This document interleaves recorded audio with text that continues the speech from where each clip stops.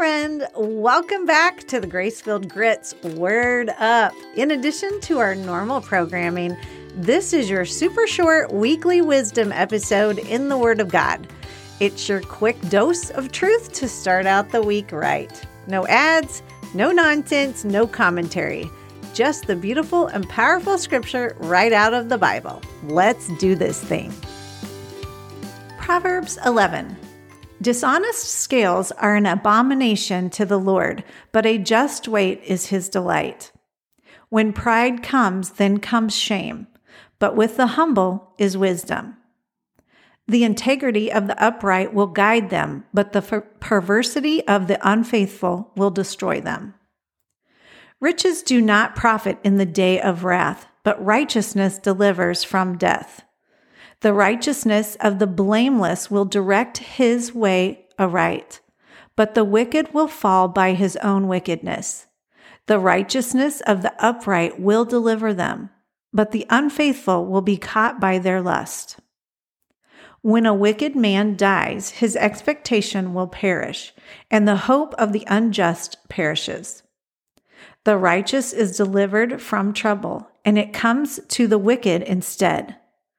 The hypocrite with his mouth destroys his neighbor, but through knowledge the righteous will be delivered. When it goes well with the righteous, the city rejoices, and when the wicked perish, there is jubilation. By the blessing of the upright the city is exalted, but it is overthrown by the mouth of the wicked.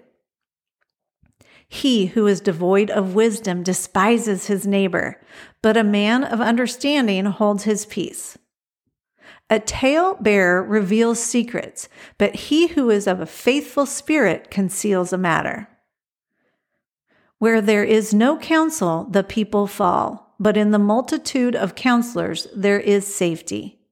He who is surety for a stranger will suffer, but one who hates being surety is secure. A gracious woman retains honor, but ruthless men retain riches. The merciful man does good for his own soul, but he who is cruel troubles his own flesh.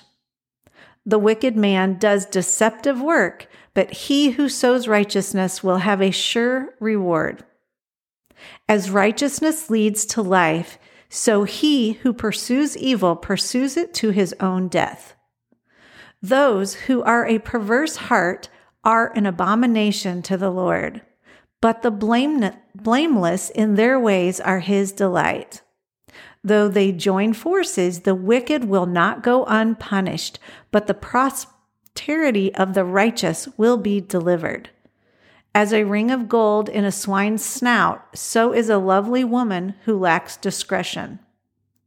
The desire of the righteous is only good, but the expectation of the wicked is wrath.